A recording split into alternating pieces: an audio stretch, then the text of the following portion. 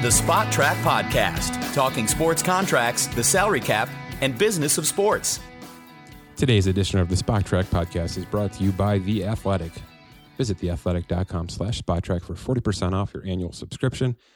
That's $2.99 a month, just about a cup of coffee a month for a ton of podcasts, plenty of articles across the sports landscape, including a featured article today from the Major League Baseball staff of The Athletic, kind of breaking down their thoughts, their memories, their stories from Ken Griffey Jr.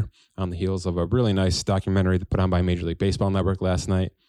Really nice cameos from Harold Rodriguez, LeBron James, a couple of players that maybe are athletes who maybe don't. From the outside, you look at that and you say, why are these guys there? At least from a LeBron standpoint, and then you sort of understand the connection, the parallels. And I thought that was a really nice angle to this, not to mention it really kind of held true to Griffey. It was family first, baseball second, but the relationship that those two things had with him as a young kid, obviously, and then as that went into his career, 10 years into his career, he had to make a gigantic decision, of course, and force his way out of Seattle for family purposes.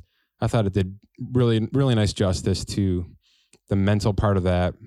And certainly, what happened when he got to Cincinnati, and the rest is unfortunate history. But, I thought it hit all the notes. Maybe it didn't do enough on him playing in a steroid era and addressing the fact that many think he's the best, cleanest player of that generation. But it did touch on it. It didn't just ignore it. That was nice. I thought the Cooperstown bit of it was really nice. I happened to be there for that. I'm a big Griffey guy. That's my guy going back. So I ventured out to Cooperstown for that, sat on the hill to watch that speech. And I thought that was a really nice touch, because it was the icing on the cake to everything that he had spoken to for the last hour and a half.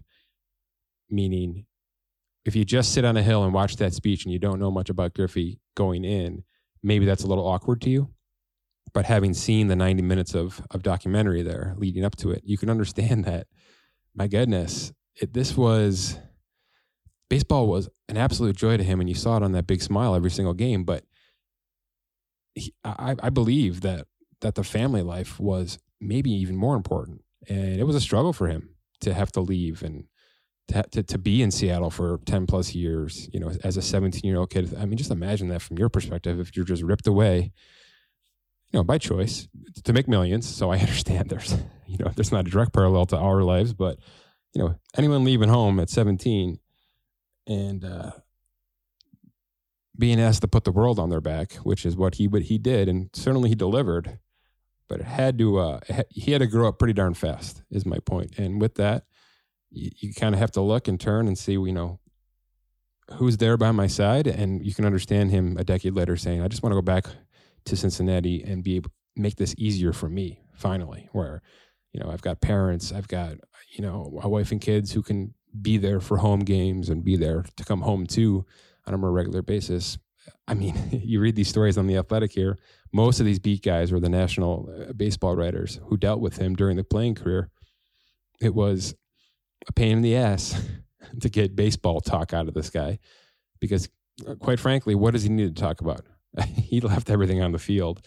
This guy wanted to talk about his kids constantly. That's what everybody keeps saying here over and over. He just wanted to talk family. He wanted to talk about your family. There's stories here about, sick mothers and sick kids and deaths in the family, things like that. And he was over the top expressive and emotional, and did very well to keep those people in his heart, which you could see. You could just see that yesterday watching this thing. That was a big part of it. That was maybe his getaway from the pomp and circumstance that comes with being the generational player that he was. And that's another side of this. I followed him really closely. I had the spikes, I had the posters, the cards, typical. So I knew how big he was. He was Jordan big. No missteps. No missteps. Almost LeBron-esque, which is why I said it's kind of neat that they brought LeBron into this, not only because of the playing in your hometown, playing with family, having kids and a family while you became this phenom superstar, which LeBron spoke to, but then also being this multimedia icon, video games, production companies, tons of commercials, tons of merchandise, all this stuff we've come to know from LeBron, who, oh, by the way, love him or hate him, he's handled that stuff extremely well. No missteps. So I thought it was a really nice correlation to put these two people in the same 90-minute documentary, sort of speaking to each other, because there's a connection there that I didn't think of, and that it seems right. Now going back to 10, 12-year-old Mike, watching Griffey and being mesmerized by him on the field, but also seeing just him explode as this commercial icon. That's certainly what happened to LeBron, and it happened to him at 17. So, oh, by the way, and I think, maybe another basketball player in Kobe could have had something to say about this as well, if circumstances were different. But nice little documentary. See if you can find it and stream that on Major League Baseball Network. And like I said, visit The Athletic for this Griffey piece and plenty of more news. theathletic.com/SpotTrack, SPOTRAC. My name is Mike Giannetti. Happy Father's Day to all you fathers out there. Maybe fathers to be. I know there's plenty of those around here right now. It's quarantine time, right?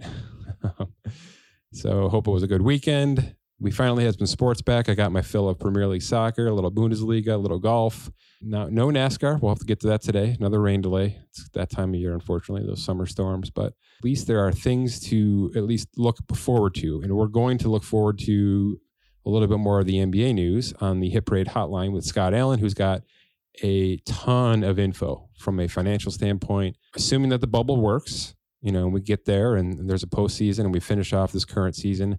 He's got a calendar of how things should work, from a playoff schedule, and then an off-season schedule, a draft schedule, and then he's got some numbers on what salary should look like next year, what the cap may look like, some kind of revenue losses, things like that. The NBA sort of put out everything that they've been working on behind the scenes now for us to look at and evaluate and review. So Scott has done a really nice job of putting that together.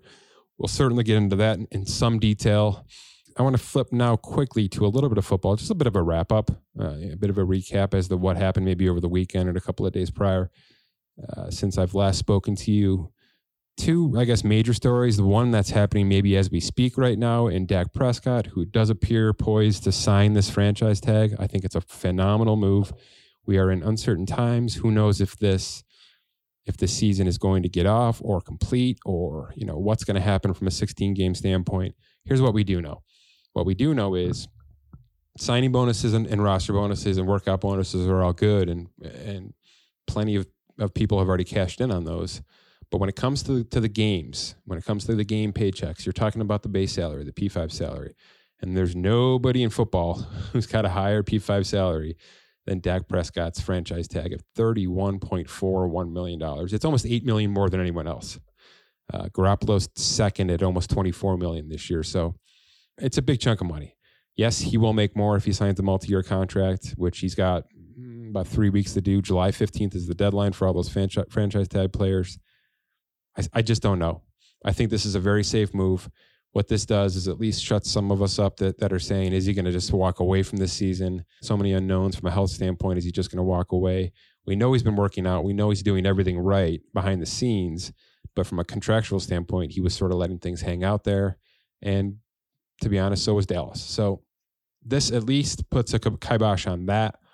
We now know that he's likely going to report for everything, even if he doesn't get this multi-year contract, because this is money now he stands to lose. $31.4 million over a 17-week season. That's a lot of enchiladas to lose. Okay, we're talking, almost $1.85 million per week. So say what you will. If he misses any of those games, that's going to be on him. That's quite a big amount of money per week for a guy who's made, a couple of million here over his rookie contract. That's good news. It means at least that he's in. We've said this before. That franchise tag, the exclusive tag that he was offered, was just too high to say no to. I understand that he wants more multi-year security. He wants guaranteed money. He wants a piece of the pie that, the Goffs and the Wentzes have all gotten already. He's going to get it, I think, right? Because if we just do two franchise tags here, now we have to start thinking like that. Now we got to start thinking about what happens if he gets another franchise tag next year. Well, that's $37.7 million. So you're talking about almost $70 million over the next 2 years. He's probably going to get more than that on a multi-year extension based on how these other ones have been structured. So I don't think he should settle for that. I don't think he should be excited for that because there's probably more to be left on the table than doing that. But if that happens, that's a heck of a lot of moolah, is what I'm saying here. When the Redskins went back-to-back franchise tags on Kirk Cousins in 2016 and 17, that totaled $44 million.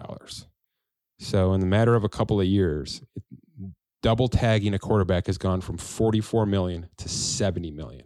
That's not an exponential increase. That is a gigantic jump. That is a benefactor of every quarterback who can play a little bit getting the next man up contract. And that's why Dak thinks he deserves it. That's why he wants the 4-year extension at the maximum cost. And I do think he gets it. I do. I know there's a lot of uncertainties. I know Dallas is, Jerry Jones is tough with these and he kind of lets them go right down to the wire. I just don't think you screw around with this. But safe to say, now that the tag is signed, Dak understands what we think too. $31.5 million is a heck of a lot of money. And if I got to go through this again, $70 million over the next 2 years, that's life-changing money. Life-changing money.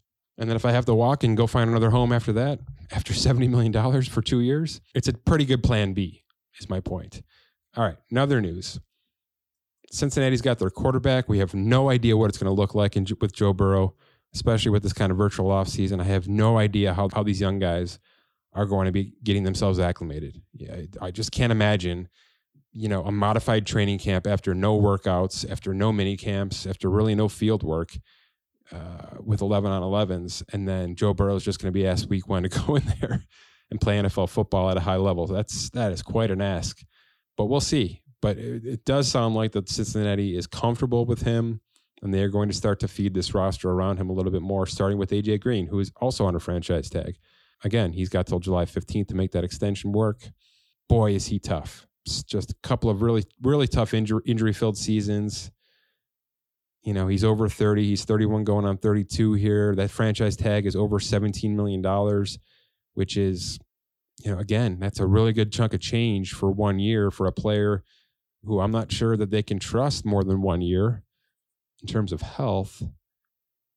It's interesting. At most, I think A.J. Green's getting himself a 2-year guarantee here, and that's really all either side can afford based on the age, based on the health.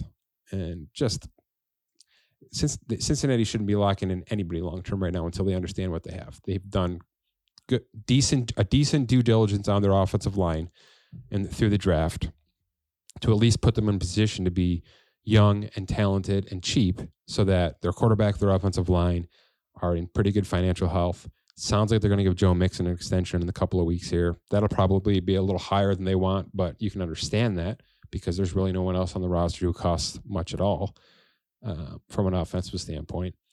But giving A.J. Green, I'd be surprised if we're talking even Amari Cooper money. If it's up there in the $20 million per year mark, I understand that's not even top wide receiver money. That's second tier. But it's I just think a prove-it deal, which the franchise tag certainly can be, especially at that kind of money, $17.8 million, just seems right, all things considered. I mean, if it's week 8 and you know what you have in A.J. Green, then, as soon as this regular season finishes and he's eligible to get another contract, you can make that happen. There's no reason to get him to free agency if you think it's going to work. I just feel like put him on the Larry Fitzgerald plan. Whereas, Larry is making good money on 1-year contracts because he wants to be involved in the team to see this team get back on its feet. And certainly the Kyler Murray era appears to be doing that. And now, add in DeAndre Hopkins and another season with Kenyon Drake. And I think Arizona's on the right path and Larry doesn't want to leave. I think he could have retired 3 years ago, but he's happy to play on these prove-it deals because he just wants to be along for the ride and put it in a service and obviously produce any way he can. But, and I'm not saying A.J. Green is washed up. Certainly he's younger than Larry Fitzgerald and should have more juice in the legs, but the injuries they're difficult. Those are difficult to deal with. And we've seen so many young teams lock in so much core around young quarterbacks because they think they're in the window and they can just go without really seeing if that window is really here or if it's a myth, all things considered this offseason, congratulations on getting Joe Burrow, but let's give Joe Burrow 6 weeks before we really do anything rash. I might even say the same about Joe Mixon. There's no deadline on Joe Mixon. And if Joe Mixon has to get the free agency next year, we've talked about how many running backs are going to be available, maybe even Dalvin Cook, one of them. So, you know, I'm not big on Cincinnati pushing all their chips in this summer before this quarterback even takes the field and this roster takes the field with a coach that we don't even know can do it on a high level in Zach Taylor. I mean, he had a miserable season, with a pretty capable quarterback in Andy Dalton. I don't think anybody really, you know, dislikes Andy Dalton. They just don't think he's elite enough to take a team on his shoulders and go all the way. And that's perfectly fine. Many quarterbacks are not. But we certainly don't know if Joe Burrow's that kind of quarterback yet. That's all I'm saying. So there's just so many what ifs with this team. I would hate to see them be reckless with an AJ Green contract, and especially when they really don't have to. I mean, near $18 million right now for AJ Green just seems about right. That's a heck of a prove it deal for both sides. Let's just keep it that way. All right, last piece of NFL news: Jamal Adams. You know, is he? Isn't he? Has he? Hasn't he? The hot stove exists all summer long. It now appears official that he has asked for a trade out of New York, out of the Jets, who just don't value him, even though they drafted him number 6 overall as a safety. And you know, you can put all the comments and one-liners out there you want about how safety shouldn't be paid $20 million and blah blah blah. He's greedy, and I'm crazy for suggesting that, you know, the Jets are going to get a first-round pick for him and blah blah blah. It's fine. You know, maybe you're right, maybe I'm right, maybe he's right. Here's the thing. I know this for sure. You get drafted number 6 overall, you're getting a lot of money. And you're going to be worth a lot in a trade. It's just fact. Do the math, do the homework, go back, see how it works. I put an article up on SpotTrack.com this weekend that shows you the top 25 paid players at every position right now in the NFL and where they were drafted. And guess what? There ain't a lot of 7th rounders up there. Okay? Because those guys just don't get to the top of the pay chain. Wherever you come from limits where you can get to.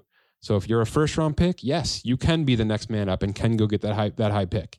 Certainly the quarterbacks are the anomalies. We're going to have a situation soon here where Dak Prescott, a 4th rounder, maybe atop the food chain for a financial pay.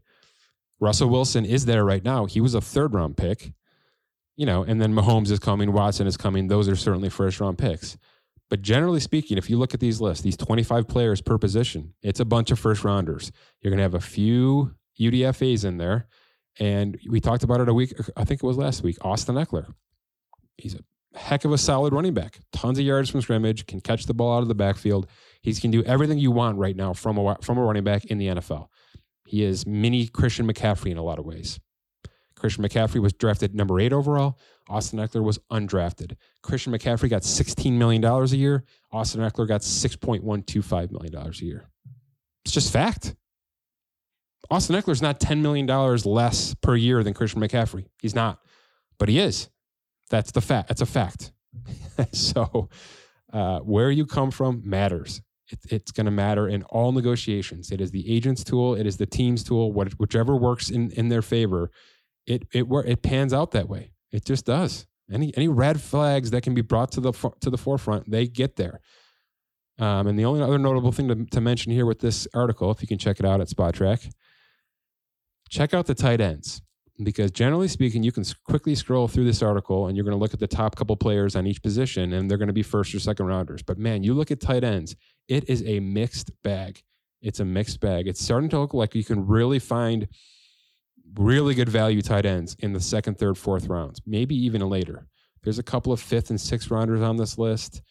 It's just a really mixed bag is what it is. And there's very few 1st rounders. If I'm looking quickly, I believe there's 4 out of 25 players, tight ends, were drafted in the 1st round. That's it. And they're not high.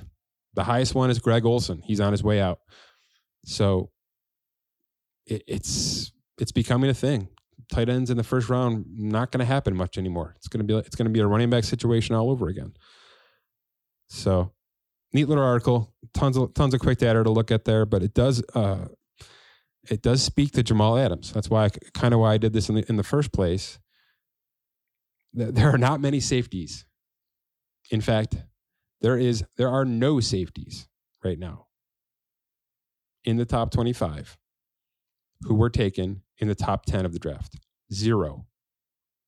Zilch. The highest paid, highest drafted safety in football right now, quickly looking, is Earl Thomas, who was taken number 14 overall, as well as Malcolm Jenkins, number 14 overall. That's it. 14. We know what Earl Thomas has done, and he's cashed in even at an older age. Eddie Jackson, the top paid safety at $14.6 million, was drafted in the 4th round. Kevin Byard, $14.1 million, 3rd round. Can you tell me the number 6 overall pick 3 years ago isn't going to surpass that by a ton? He's going to crush it. Now, that's why he's asking for $20 million, because he thinks from his draft stock and his production, he's been, a 2-time Pro Bowler or 1-time All-Pro player already in 3 years. He believes that he is an elite defensive player, not just a safety, defensive player. This is sort of the George Kittle versus tight ends conversation. At some point, players just transcend their position. McCaffrey as well. He just transcended the position. Couldn't even look at him as a running back because that was just part of his role. I think a lot of people think that with Jamal Adams, and you can gripe and complain that he doesn't cover anybody, but sometimes those are the most important guys because they see the whole field. They're the quarterbacks on the defensive side of the ball. That's why players like C.J. Mosley and Bobby Wagner have been paid so much, $17, $18 million for inside linebackers. That kind of intangible, being able to see the field and run the defense and man the defense. That's Jamal Adams' role right now on a bad Jets team. Let's be frank. So if he goes to a winning team, if he joins the Cowboys, if he joins the Chiefs, if he joins the Eagles, contending teams, he's going to be asked to do that role on a bigger stage. And that's going to be worth a lot of money. We value him at about $15 million, right above that Eddie Jackson's mark. I know why he's asking for 20. I don't think he's worth 20, of course, but he's asking for 20 because he believes he is an elite defensive player, not just an elite safety. So the starting point is $15 million. The starting point for a trade is, a first rounder and then some. I put it up there that Jalen Ramsey was acquired for 2 firsts and a 4th. So in what breath does Jamal Adams live in that company? I understand that he's not covering number 1 wide receivers specifically, but his role may be just as important on any specific defense. So it's going to be $15 million. It's going to be a really sizable trade if it happens, but why would the Jets trade him? Why would the Jets trade him? There's 2 years left in this contract. He's set to make $3.6 million this year, and he's got a $9.8 million 5th-year option that they exercised already. $12.5 million over the next 2 years for the best safety in football. You don't trade that guy. And if he holds out, then that's money you're not paying. That's money you're not paying. I mean, I don't trade that guy if I'm the New York Jets. So we'll see. That could be quite a little offseason standoff between those two. And I get it. I do get it from Jamal Adams' standpoint. I get why he's asking what he's asking for. I understand why his value is what it is. And if you look at these other safeties, he belongs at the top of this list. No question. There's no question. Have you ever wanted to take a shot at getting a $12,000 Michael Jordan rookie card or a $1,600 autographed Tom Brady helmet for just a fraction of the price? Hit Parade is the premier authentic autographed sports memorabilia mystery box manufacturer in the country. Take a shot at getting an autographed item from the biggest names in sports. Michael Jordan, Tom Brady, Zion Williamson, Mike Trout, and plenty more, possibly even Ken Griffey Jr. Get your box today at Hit Parade's exclusive online provider, dacardworld.com. dacardworld.com. No one has more hits than Hit Parade. Joining me now on the Hit Parade hotline, Scott Allen, back again for another NBA stint here. This one's a little bit more specific. We have a plan in place, certainly with the bubble in the NBA, and maybe that's a little bit questionable at this point with this recent spike in COVID, but we're going to act as if this thing's going to happen. Scott's got a timeline and a bunch of numbers here that sort of play into the rest of this season and then into the 2021 season. At least this is what the NBA is saying now. Obviously, this is all subject to change. But, Scott, let's start with the schedule.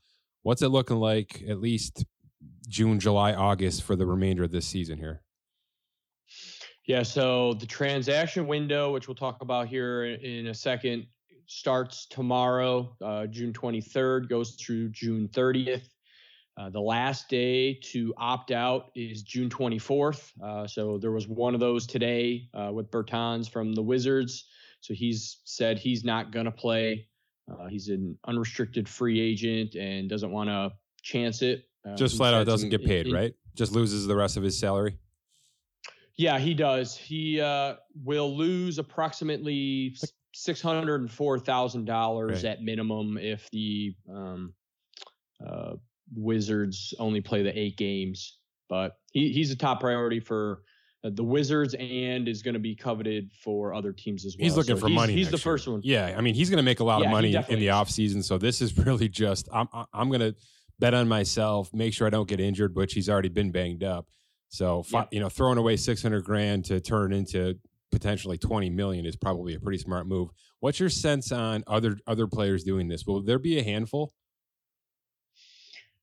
I would assume so, but I have not heard other names. Like I said, this was the first one to drop. I don't think the Lakers players are doing this, but these fringe teams, I would imagine maybe a couple of more, right? Yeah, you would think so, especially Portland. If they're a free agent or they have the injury issues and you don't want to go in and hammer on your body for 20 days. Yeah, for 5% of your salary. Right, exactly. Right. So it's going to be a delicate balance for some players, but those teams that are in the upper echelon, I would assume most of those are going to play. So that leads us into the rest of this timeline here. So in-market training camps will run from June 30th to July 7th. And then teams will travel to Orlando from the July 7th to the 11th. Training camps will happen for 20 days from July 9th to the July 29th. And then the seeding games will start on July 30th, play through August 14th. And then the playoffs really begin on August 17th. And then NBA Finals, we're looking at September 30th through October 13th. Okay. I mean, that's a lot of days and a lot of players going. I just can't get away from the negatives, unfortunately. I can't be too optimistic with this, seeing what we're seeing. But there's certainly a plan. I mean, let's move forward. Let's move into what this means for, filling out these roster spots, what's going to happen in terms of salary and pay for the remainder of all this. I know the NBA sort of laid this out nicely, so hammer on through it, Scott. Yeah, so like I said, the window for transactions is going to be June 23rd, starting at 12 p.m., runs through June 30th, 11:59 p.m., and teams can convert two-way players to their roster. They can sign rest of season contracts. They can waive players.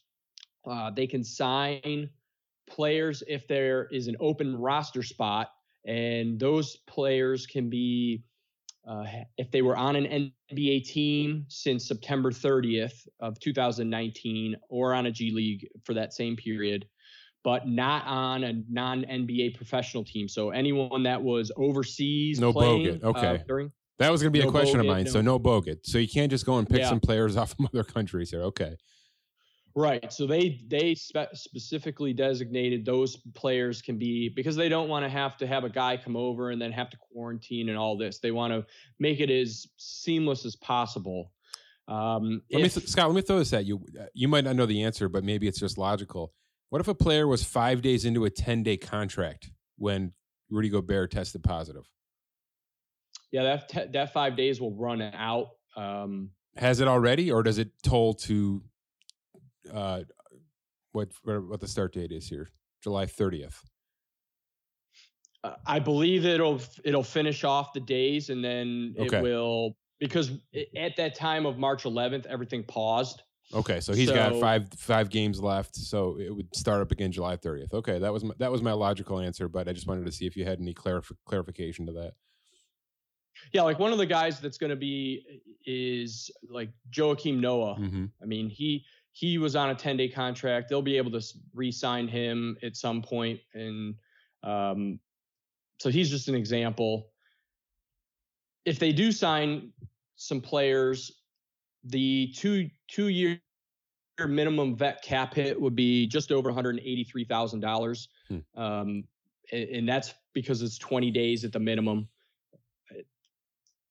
Any of those players that sign at that value, they're automatically going to be an unrestricted free agent no matter what, whether they had 1 year experience or 2 years experience, there won't be the restricted free agent tag onto them for that. So that's a this season only entity.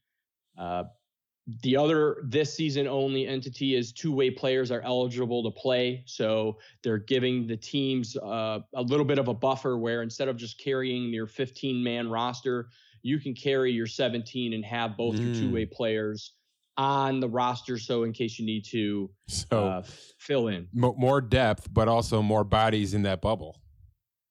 Correct. If the teams choose to go that route. Yeah. Scott, how many teams do you have a sense are going to need to make some moves here? I think the thing that's kind of hard to understand is, injuries that were happening in March, I would imagine for the most part have leveled out, those players are healthy now. Mm-hmm. I know there's obviously a couple of big names who are not going to play like Irving and Durant and them, but what's your sense of where rosters sit right now? Is there going to be kind of a rash of movement here starting tomorrow? Well, there's a handful of teams that do have one open roster spot. There are some teams that still have some two-way player opens. There may be some movement as far as waiving players and then teams claiming them. So one of the teams that you may see make a move as far as waiving a player and hoping one of these teams picks that player up is Minnesota. They are about $682,000 above their tax line. So if they waive a player and another team picks that player up, that cap hit completely transfers to the other team. So they could essentially get down below that luxury tax threshold if another team wants to do that. Are they going to Orlando? No, Minnesota definitely not. They're like the third worst team. So. Wow. So that would be really interesting. So it's just going to be a behind the scenes move for tax purposes only. Boy, that's really interesting. Yeah, I do wonder if we see more of that. You're right. It's not just the teams going. There are. What? Yeah, and it could be a for lack of a better word, a circumvent via trade, because you could essentially say, hey, wink, wink, we're going to waive this guy, and depending on where teams are on that waiver list, they could waive a guy, and then the team could pick him up without necessarily having to do a trade, and then again it's circumventing in a way. We generally see that. I mean, we mentioned Bogut. That was kind of a shady move a couple of years back, right around leading up to the playoffs. So it's not like this stuff doesn't happen. Late in the regular season in the NBA anyway. So it's kind of good to see that they've at least reenacted that, and they're letting all these teams have some sort of finish to the season in terms of transactions, because it's just been radio silent now for 3.5 months. So I do think we'll see. I didn't even think about, you're right, teams that have to get financially healthy here heading into the offseason. So there's going to be that as well, maybe even more so. I would imagine the playoff teams in a majority are pretty set in stone. Maybe an injury here and there, but yeah, you're right. These teams that are sitting home and just kind of crunching numbers, there's going to be some movement. There's going to have to be. Yeah, probably. And then to go further in your question, there's replacement players that could happen during the system. So between July 1 and August 14th, that's the date range for any substitutions that need to be made because a player tested positive or something else comes up. So how does that work from a salary standpoint, Scott? So with the salary, it would still follow as is. Their salaries would be in there. If they signed a player for the rest of season, they're essentially signing them at a prorated minimum for that 20 days to get through. So it works like an injured reserve kind of. And the player that tests positive is going to be paid in full because of the unfortunate circumstance, but then the replacement player will also be paid, obviously. So it's going to cost money. It's going to cost money for positive tests here. So if like we talked about in the previous pod, players can be excused or protected based on if they are the possibility of them getting the virus and having to be moved out. Right. So there's that 14-game cap, and it's based on that force majeure, which is the 1 out of 92.6 is for the salary reduction maximum of 14 games. And that's where Bertans comes in. He's going to miss out. So he's capped at the 14 games, regardless of how many, if the Wizards did move on into the playoffs. Right. And that makes sense. Then if a player opts to, like Dwight Howard, he would lose approximately $388,000 if he chose to opt out. And anyone that is a quote unquote replacement player during the season has to have 3 years of experience or fewer. So you can't just go out and sign as a replacement player someone that has 10 years experience.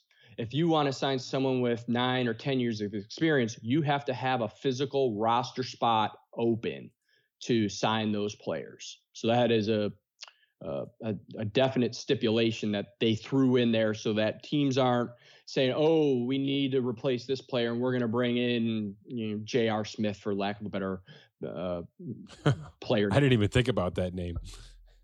So they've thought of those aspects as far as replacement player and actually signing a player using their physical roster spots. So yeah, there's going to be some movement, no doubt. It's just a matter of what teams are going to do with the limited time that they have to sign players here. They really only have a week. Okay. What else? I mean, how's the league going to be affected by this, Yeah, so a couple different things. And again, we've talked about these, but we have a little bit more concrete information here. So the bonuses that are pending per certain players, the NBA has decided to use the March 11th date as the cutoff for any incentives, and then they will be prorated based on that March 11th. So, for example, Drew Holiday, he had a 66 games threshold for his 2,075 minutes. That 66 games was based out of an 82 game schedule. That will now be prorated down to 51 games, which he's already played, and he will meet that. So for lack of a better term, they're going by percentages. Well, yes, they are. But if anyone has a per game average as their bonus incentive, that does not count. It has to be strictly based off of a raw value, not a per game entity. Okay.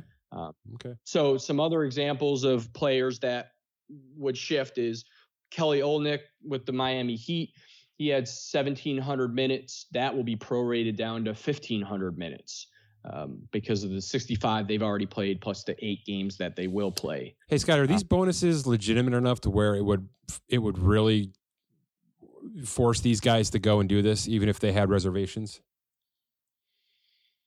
I'm just trying to get a sense of where these kind of ancillary bonuses come in the NBA. Well, some of them have already been designated as likely to be earned. Mm-hmm. So it's just a matter of keeping that triggered for the following season. Some have it, and it's minor. It may be like a $50,000 or $100,000 incentive that may get triggered. It's going to affect the cap, but not to a drastic measure. Okay. So. All right. What about the league? I mean, what's going on with revenue and all that good stuff? Are they kind of pushing things into 2021, or are they going to? I mean, I'm asking these specific questions because there's so much else to learn about these other leagues. I feel like the NBA can be our foundation piece for this. Yeah. So there's, from the reports that I've read, it sounds like they're projecting to be around $7 billion, which means they're going to lose about $380 million, which is held in the escrow. Player salaries, they're projecting to lose around $200 million, but they've already withdrawn about $109 million from that due to those 3 paychecks of that 25% taken out. So they're about halfway through the projected loss in salary. On top of that, it sounds like the last reduction is going to be no later than August 1st. So you've got at least 3 more paychecks, it sounds like, that may get taken out. And as mentioned before, some of the players that have reductions that are going to be pulled out of their 2020 salary are players like LeBron or Kyrie Irving, Kevin Durant, Stephen Curry, John Wall, a couple others. But those are players that are going to have that taken out of their advance for the 2020 season or their November 15th paycheck. If the season is canceled outright, from what I've read, their loss could be as much as $2 billion. So it could be substantial. Wow. I mean, that's going to destroy the cap. It's just going to destroy it. Well, leading into that, it sounds like a lot of the teams are just planning that there's going to be some language where the cap is going to remain the same. That's how a lot of teams are operating as of right now, that it's going to be at the $109 million cap and the $132.7. Will there be other concessions, or do we not know that yet? We don't know that yet. Because that seems like if they're going to, well, I guess that's only if the season's canceled. If the season's canceled, I cannot see that happening. It's going to have to drop, right? I mean, that's too much revenue lost not to drop. So yeah, if it's lost, yes, I think you would have to see it probably go down a bit. But if they can sustain what they're saying is going to happen, I think that what they have projected right now is going to be the status quo moving forward. So some of the additional salary that the players are going to earn if they're in Orlando is they're going to be paid $134 per diem stipend. Meals, transportation, hotel, that's all going to be covered by the NBA, but they're going to give them this $134 per day stipend, which means at a minimum, players are going to receive $5,500 even if they're not reaching the playoffs. If they reach the NBA finals, it could go all the way up to about $13,000. Yeah, so this really is like college. Yeah. It's like room and board. Really is. Room and board for a couple of months, and we'll see what happens. Okay. Yeah, and I know one of the questions you had on a previous pod, and I went and tried to find it, and I did find it, where the 92.6 force majeure value comes from for the denominator.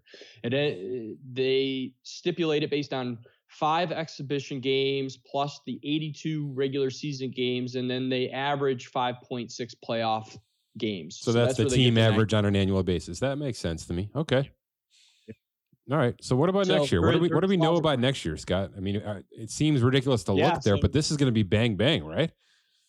It is. And some of this information has just come out in the last day or two. So as far as college athletes are concerned, the NBA early entry deadline is August 17th. And then they have until a withdrawal date of October 6th. So that will lead up to an NBA draft day of October 16th. So they have up to 10 days before the draft to withdraw from the draft. And then that will lead us into NBA free agency, which will begin on October 18th at 6 p.m. And the moratorium will be from that time up to October 23rd. Okay. So we're getting into late October as far as these free agency dates. So new league year, October 24th as of now? Is that what, am I reading this correctly? Well, October 18th would be the new league year, but everything goes into effect as far as salaries and all the free agency negotiations on the 14th. So yes. So where that helps is, as we've talked about in the past with player deadline, player options, club options, guaranteed dates. Now we have a hard date for when Anthony Davis and some of these other players are going to have to say when their player options are. So that aligns with an October 18th date as far as when things start. So Anthony Davis would have to determine his player option on October 17th.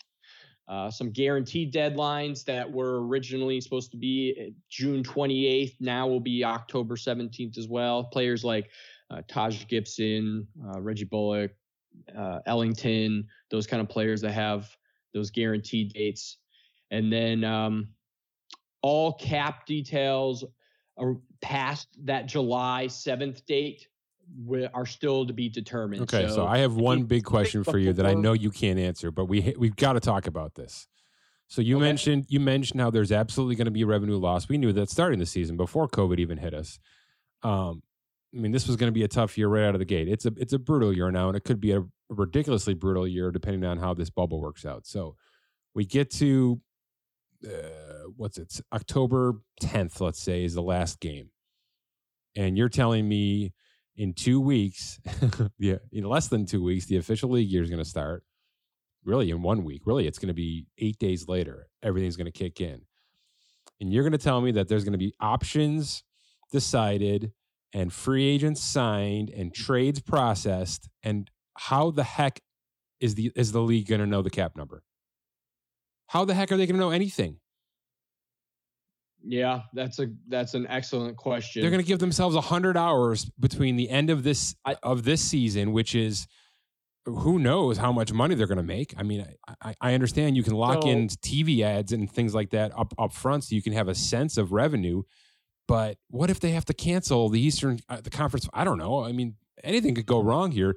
It's going to have to be a sliding scale with the revenue based on, unless they really just think if they get to October 1st, or something like that, then the cap is just going to stay 109. And anything other than that, it's going to have to be, slightly be affected. But, you and I have been clamoring for this for months now. Maybe they're saying the same thing we are behind closed doors, which is the cap cannot go down. It's got to remain 109. So let's just make it 109 and work around it. Do you think that's the case? Yeah, I do. I think you answered the question. I think it's going to be probably that 109. Like I said, from what I've read, GMs are just acting as if the cap is going to remain the same. And yeah, it's a short time frame, so the calculations are going to be off because shortened time. What is the revenue actually going to be during usually they have a month or so to really crunch the numbers and get everything in to figure out what that cap is going to be. So I think everyone is just in their mindset of it's going to be 109. We're going to operate as such and hope everything goes through the seeding time, the playoffs, and they can just go from there and not have to worry about a decline. I hope so. I think we all kind of understand that's the best way to attack this, even if the business side of things are going to take a gigantic hit, which we know they are. Keeping the basketball finances at least aligned, parallel, just seems so important. So this sounds like they're on the same page as we are, which that's good to hear because it's going to be easier for everybody, ourselves included, to kind of be able to project and track and understand how these numbers are going to look in a couple of months. But I can't imagine if tragedy strikes and many of these games have to be canceled or postponed or however this is going to work. And then they have to address the 2021 season immediately based on these deadlines. So it's tight. It's going to be magical if this all works out as they've planned, because it really is bang, bang, bang. But again, they have a plan. We have bullet noted details of exactly what should happen if everything goes as planned. And I understand that other leagues are probably doing this, but hopefully they're doing it to this degree, because this is really, really impressive to at least have this much chalked out on the board basically through October. So it seems like it could work. Don't you agree? I do agree that, and I have to also commend them, because it's not where we're getting piecemeal here and there and there. When something comes out, it all comes out. And they're not tweeting, they're writing book reports. They are. And then reporters like Woj and Shams, it's not just intermittent here and there. It is tweet after tweet after tweet after tweet of detailed information. Yeah, they're being fed how things are the thorough detail so that they can convey the message properly. It's a really good process. It's really been done well. I guess let's end on this, because that's probably enough NBA numbers for anybody out there who's still awake at this point. I understand. We do have some news on baseball that I'd be remiss not to discuss, even though I'm sick of it. The players have officially voted no on this 60 game full prorated salaries, as we kind of expected would happen, which basically means all signs are now pointing to Rob Manfred just basically taking the gauntlet and saying, okay, the season's going to start July 29th, and it's going to work exactly like we thought it was going to work back in March, which is 50-some games, full prorated salaries. Whoever wants to come and play can play. That's what it sounds like is going to happen. So I think there will be baseball. I don't think I'm breaking any news here, and it sure sounds like it's going to start right around the same time as basketball here, although it'll be city to city.